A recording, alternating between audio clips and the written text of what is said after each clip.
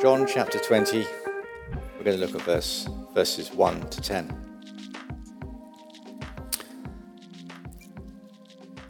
This takes place a couple of days after Jesus has been crucified. Early on the first day of the week, while it was still dark, Mary Magdalene went to the tomb and saw that the stone had been removed from the entrance. So she came running to Simon Peter and the other disciple, the one Jesus loved, and said, "They have taken the Lord out of the tomb, and we don't know where they've put him."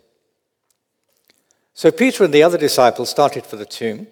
Both were running, but the other disciple outran Peter and reached the tomb first. He bent over and looked in at the strips of linen lying there, but he didn't go in. Then Simon Peter came along behind him and went straight into the tomb. He saw the strips of linen lying there, as well as the cloth that had been wrapped around Jesus' head. The cloth was still lying in its place, separate from the linen. Finally, the other disciple, who had reached the tomb first, also went inside. He saw and believed. They did still not understand from Scripture that Jesus had to rise from the dead. Then the disciples went back to where they were staying. Let's pray, shall we?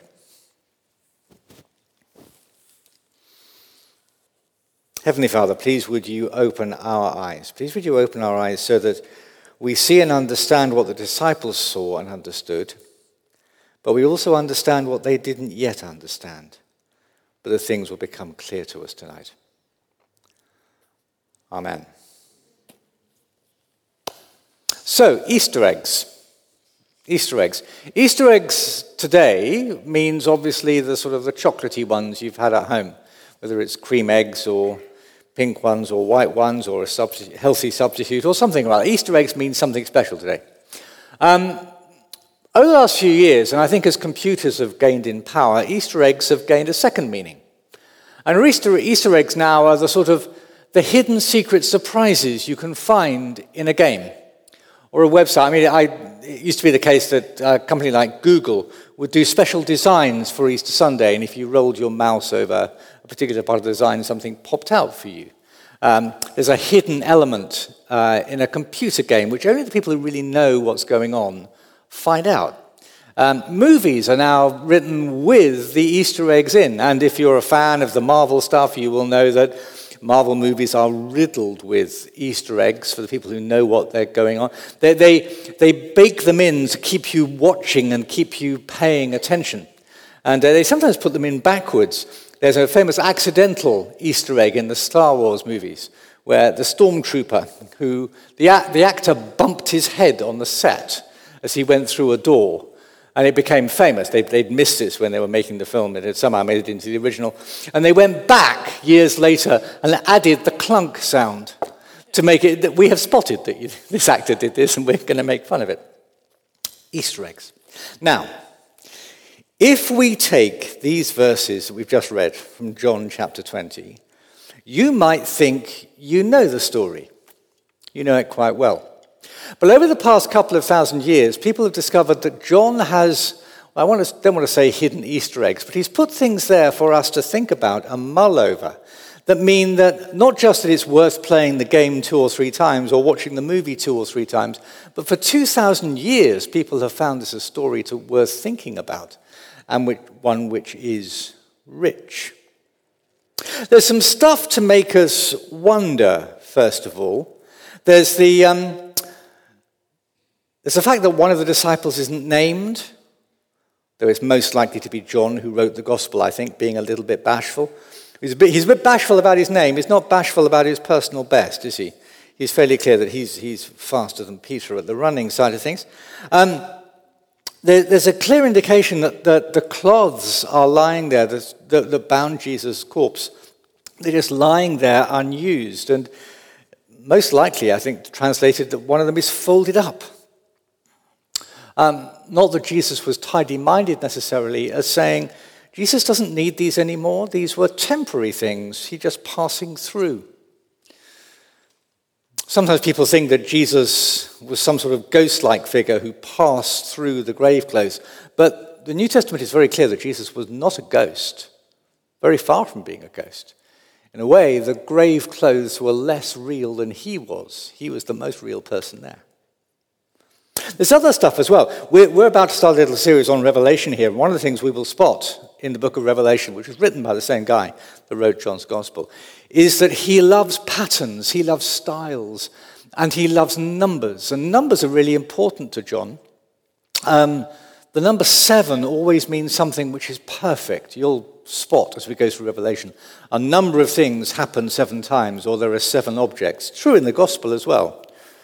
If you read these verses very carefully, there's a word that comes 7 times. It's the word tomb. The tomb. It's repeated more often than it needs to for the sake of the story. It's just there, John saying, you do know what the most important place in this story is. And ironically, the one thing it wasn't used for very long was a tomb. Hadn't been used before. It was used temporarily, and then it wasn't a tomb any longer. But he makes sure we get the spotlight. But I want us to focus on the bit that's in brackets towards the end. You see, these disciples, Peter and John and Mary Magdalene, saw and believed. They believed somehow that Jesus had risen from the dead. Maybe they were joining the dots from what Jesus had told them. But look what happens in brackets. They still did not understand from Scripture that Jesus had to rise from the dead. Now, if you're reading this and you're reading this as somebody who's a follower of Jesus, you're thinking, well, no, I read Matthew, Mark, and Luke, and John, and I read the Acts of the Apostles, and I read the letters. They're full of references to Jesus rising from the dead. But of course, at the time that John was writing, most of those hadn't been written yet. And by the Scripture, he meant everything that happened before Jesus, what we call the Old Testament. And so John is saying that somehow, hidden in there like a gigantic Easter egg, is the message that Jesus would die and rise again. You think, I don't think I've seen that very clearly. So that's what we're going to do tonight. We're going to look at some of the Easter eggs buried in the Old Testament. If you don't know your way around the Old Testament, that's absolutely fine. I'm going to give you some page numbers. There may be some stories you're familiar with. The better you know your Old Testament, the easier you're going to find this in a way. Because you'll think, oh, I see. I understand. Let's start off with something really obvious. One of the most famous parts of the Old Testament that is read every Easter. It's a prophecy of Jesus as the servant, suffering and dying. So you're going to need to keep your finger in John's Gospel. That's always a wise thing to do, isn't it? But turn back with me to the Old Testament, to the prophet Isaiah. Now you'll find Isaiah, he's one of the big hitters of the Old Testament. You'll find him in the 700s of your pages, and this particular one is on page 741. Now I'm going to read this to us, but be aware that it normally stops halfway through, because it's the kind of passage which we read on Good Friday when we think about Jesus' death. I'm just going to read a little bit further than we normally read and see what happens. Who has believed our message? And to whom has the arm of the Lord been revealed? He grew up before him like a tender shoot, and like a root out of dry ground. He had no beauty or majesty to attract us to him, nothing in his appearance that we should desire him. He was despised and rejected by mankind, a man of suffering and familiar with pain. Like one from whom people hide their faces, he was despised, and we held him in low esteem. Surely he took up our pain and bore our suffering. Yet we considered him punished by God, stricken by him and afflicted. But he was pierced for our transgressions. He was crushed for our iniquities. The punishment that brought us peace was on him, and by his wounds we are healed. We all, like sheep, have gone astray. Each of us has turned to our own way, and the Lord has laid on him the iniquity of us all. He was oppressed and afflicted, yet he did not open his mouth. He was led like a lamb to the slaughter, and as a sheep before its shearers is silent, so he did not open his mouth. By oppression and judgment he was taken away, yet who of his generation protested?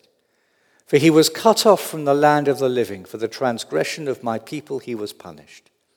He was assigned a grave with the wicked, and with the rich in his death, though he had done no violence, nor was any deceit in his mouth. Yet it was the Lord's will to crush him and cause him to suffer. And though the Lord makes his life an offering for sin, he will see his offspring and prolong his days. The will of the Lord will prosper in his hand. After he has suffered, he will see the light of life and be satisfied. By his knowledge, my righteous servant will justify many, and he will bear their iniquities. Therefore, I will give him a portion among the great, and he will divide the spoils with the strong, because he poured out his life unto death and was numbered with the transgressors. For he bore the sin of many and made intercession for the transgressors. That's really interesting, because we're used to reading that as being about Jesus' suffering, which it is, written hundreds of years before Jesus. But buried in there as well is a promise that there'll be something for Jesus to do beyond his death, that he will see life, the other side of death. And that's the kind of passage which, in terms of straight prophecy, Jesus would have pointed people to. And said, see, it is not just that I am come as your king. It is not just that I will suffer. It is that I will rise again. There are prophecies. Second group of things we can look at. Jesus, we know, was particularly familiar with the book of Psalms. He loved the Old Testament book of Psalms. And he found in there a mirror for who he was and what he was going to be doing. It's one of the things you realize as you read the Psalms over the years is that we read them about our relationship with God, which is entirely right and entirely precious. But actually, they're first of all about Jesus' relationship with his Father. And if you get that clear, then all sorts of other things come swimmingly into focus. Let's have a look at some of them.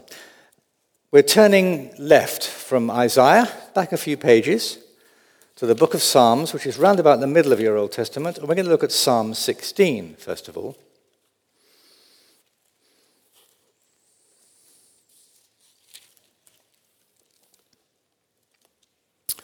This is a psalm of some sort of King David, a king, but also a great poet, songwriter in the Bible. And as king, he was kind of a snapshot of who Jesus would become. We'll see more about that in just a second. Psalm 16. Keep me safe, my God, for in you I take refuge. I say to the Lord, you are my Lord. Apart from you I have no good thing. I say of the holy people who are in the land, they are noble ones in whom is all my delight. Those who run after other gods will suffer more and more. I will not pour out libations of blood to such gods, or take up their names on my lips. Lord, you alone are my portion and my cup. You make my lot secure. The boundary lines have fallen for me in pleasant places. Surely I have a delightful inheritance. I will praise the Lord who counsels me. Even at night my heart instructs me. I keep my eyes always on the Lord. With him at my right hand I shall not be shaken. Therefore my heart is glad and my tongue rejoices. My body also will rest secure. Because you will not abandon me to the realm of the dead, nor will you let your faithful one see decay. You make known to me the path of life.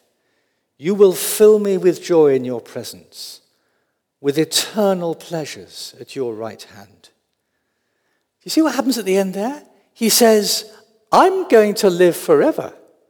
There'll be blessings coming from my hands forever. You will not abandon me to the realm of the dead. In case you think I'm making this up, this is one of the Old Testament psalms that the book of Acts quotes, in the very first few days, months of the Christian church, they latched onto this psalm and said, see, there's a prophecy here about someone who's going to die and rise from the dead. It can't be David writing about himself because we've still got his tomb in Jerusalem, they said. So it must be about somebody else, and that somebody else is Jesus. They took that psalm and said, this is a wonderful picture. It's a bit like a Nike swoosh, isn't it? It goes down, but it comes up again. In fact, they spotted that time and time again. Turn on with me to Psalm 22, just a few pages. Now, this psalm's a little bit longer, but we're going to stick with it. Now, once again, this is a psalm that's really quoted on Good Friday when we think about Jesus' death. And we quote it on Good Friday because it's a psalm that Jesus himself quoted on the cross. When he said his most agonized words, my God, why have you forsaken me?" he was inhabiting this psalm. But look what happens in Psalm 22, which goes from the bleakest of places. Psalm 22. My God, why have you forsaken me?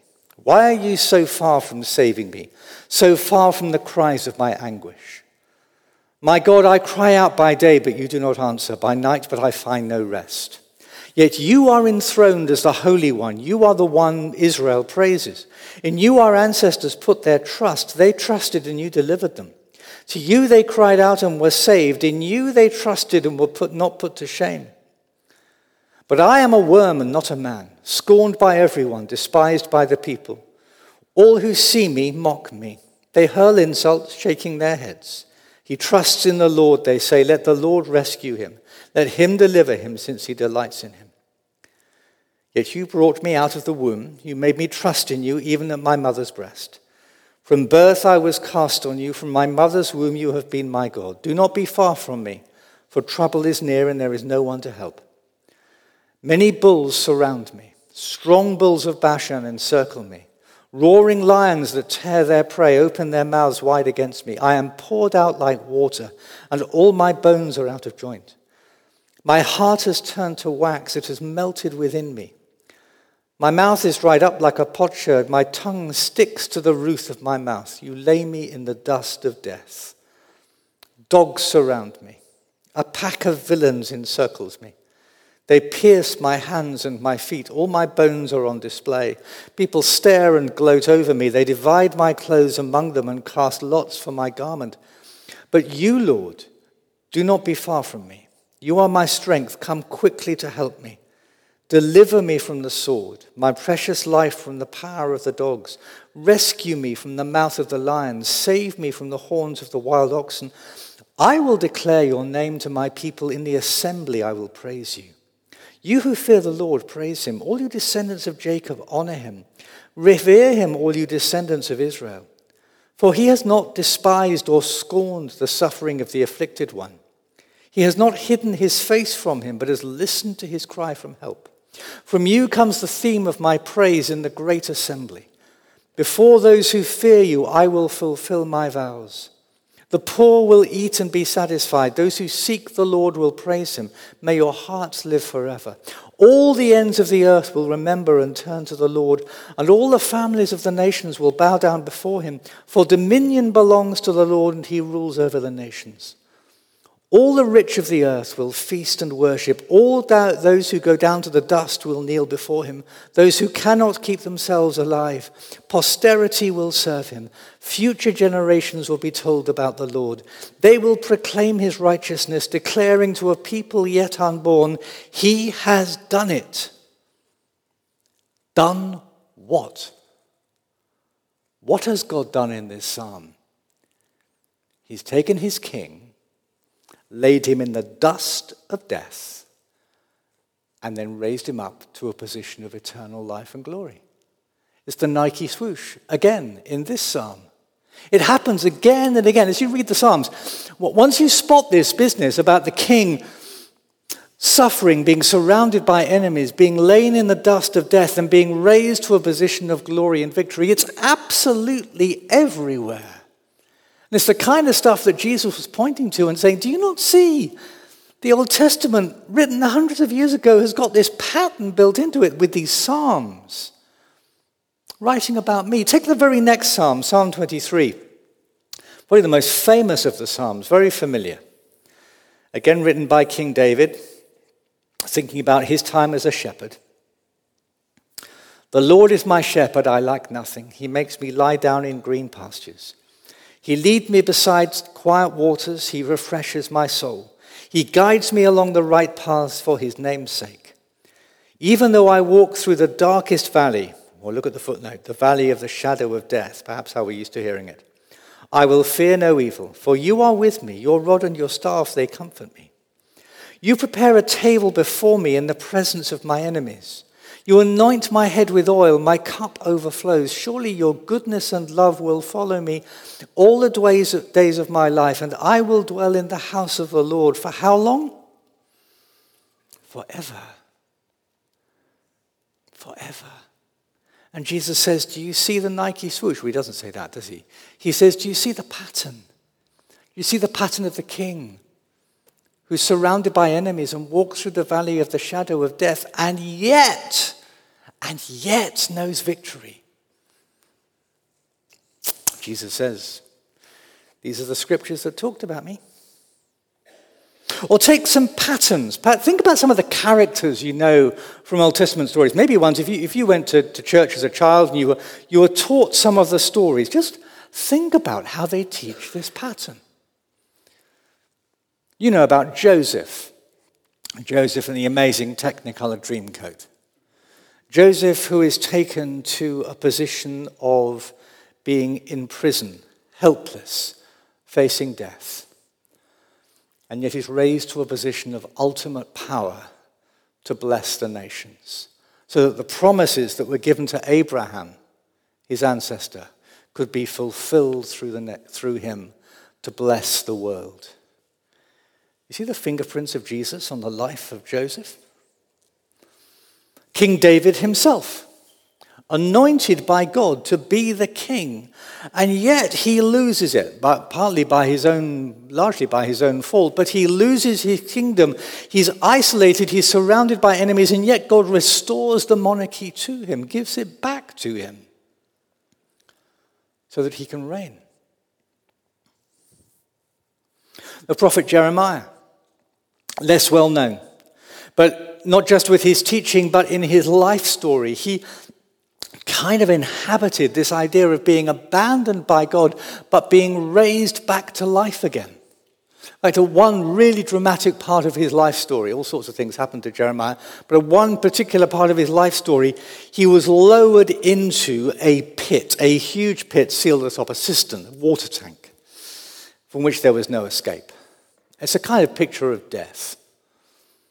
And yet he's rescued. He's brought out of it. And as he reflects on that story again, it's a story of of God raising the dead, he says. It's got the fingerprints of Jesus all over it. Daniel, you know the story of Daniel. What big things do you know about Daniel? Daniel in the lion's den, facing death, sealed up in a tomb. Have you got it? Sealed up in a tomb. And yet he survives, doesn't he? He comes back to life. His friends. Earlier in the story, his friends thrown into a fiery pit, an oven, so hot it killed those who were stoking the fire. They're sealed in. And yet, they come out again. All over the Old Testament, you've got these patterns. They're like sort of, in the dark, you get flashes of light of jewels. They're glinting.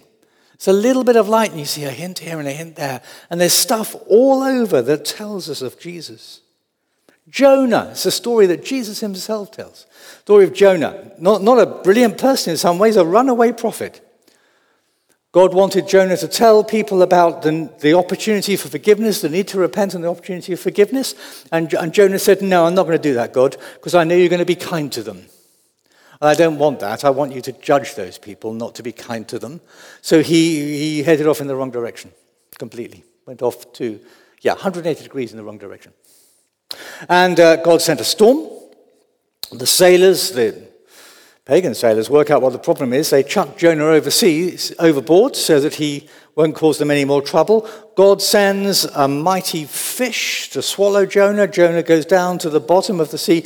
He's there for 3 days. at the bottom of the sea until the great fish surfaces again and vomits him out. And Jesus said hundreds of years later, let that stand as a picture to you, that just as Jonah was in the belly of the great fish for 3 days and came out again, so the Son of Man will die and rise again 3 days later. See, Jesus taught us that these patterns are there. So we've got prophecies, we've got psalms, we've got patterns. And then we've got prototypes. Built into the story are sort of great big visual aids. We don't tend to use props and things in the evening. We use them more in the morning. We've had some doors recently, haven't we? God gave them sort of 3D visual aids. One of the biggest was the temple. A massive building designed for God's worship. Because of the rebellion of God's people, they were taken into exile. The temple was abandoned and demolished, stone by stone, carted off to Babylon. Precious stones, marble, things like that, carted off to Babylon and reused. That was a different way. Was that the end of the story? Oh no. 70 years later, God began a plan for rebuilding that temple and starting it again. At that time, there was a prophet called Ezekiel, and he introduced the idea of that temple being rebuilt as being raised from the dead, he said. And in fact, the temple itself, he said, is just a picture of what happens to the people. They're currently in Babylon, scattered like the bones of a corpse. But they will be raised back together again and given new life. The temple kind of symbolized what would happen to the people. And Jesus said, facing his accusers, if you destroy this temple, it'll be raised in 3 days. Now, they thought he was referring to the new temple that had just been built. Centuries later, another one had been put up by King Herod. They thought he was referring to that, but Jesus was referring to himself. He was the temple. He's the ultimate temple. He says, you will demolish this temple, and just like the ones before it, it will be rebuilt. 3 days later, he said. 3 days later. So when John puts in brackets in John chapter 20, remember John chapter 20? When he put in brackets in the English translators put the brackets in, he just notes verse 9. They still did not understand from Scripture that Jesus had to rise from the dead. He means us to say, how slow were they? Did they really not see these prophecies, these psalms, these prototypes, these patterns? Did they really not see what was going on? And of course they didn't at the time. But as the decades unfolded, and we can see it in the pages of the New Testament, they read back in their Old Testaments and they said, this was writing about Jesus all along. As you read the early church, book of Acts, and you hear how they talk about Jesus from the Old Testament, you can see that time and time again, they're saying that book talks about Jesus who died and rose again for us. But of course, it's not just a matter of understanding, is it? It's a matter in verse 8 of believing. I don't think John would be happy if we just left church tonight saying, oh, I understand. That's very interesting. I understand now the Old Testament had got some psalms and some prophecies and some patterns and some prototypes. And they all point to Jesus. How very interesting. No, the Easter egg is that they believed. That's what he wants for us. We don't just understand, but the penny drops and we understand. Jesus died for me. And God raised him from the dead. Not just to be our King and Savior, but to be my King and Savior. Let's be quiet together for a moment.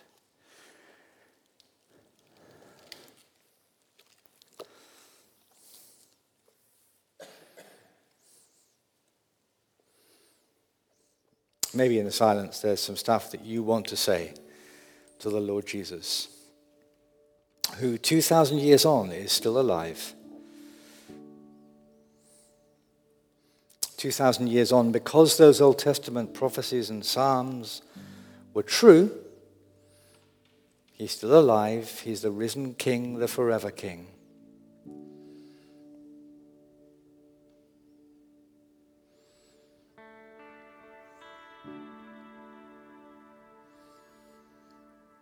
Lord Jesus, we want to thank you that you knew what would happen to you, and yet you did it for us. You, knowing that you had to die and be raised from the dead, did it out of love, out of grace, for us.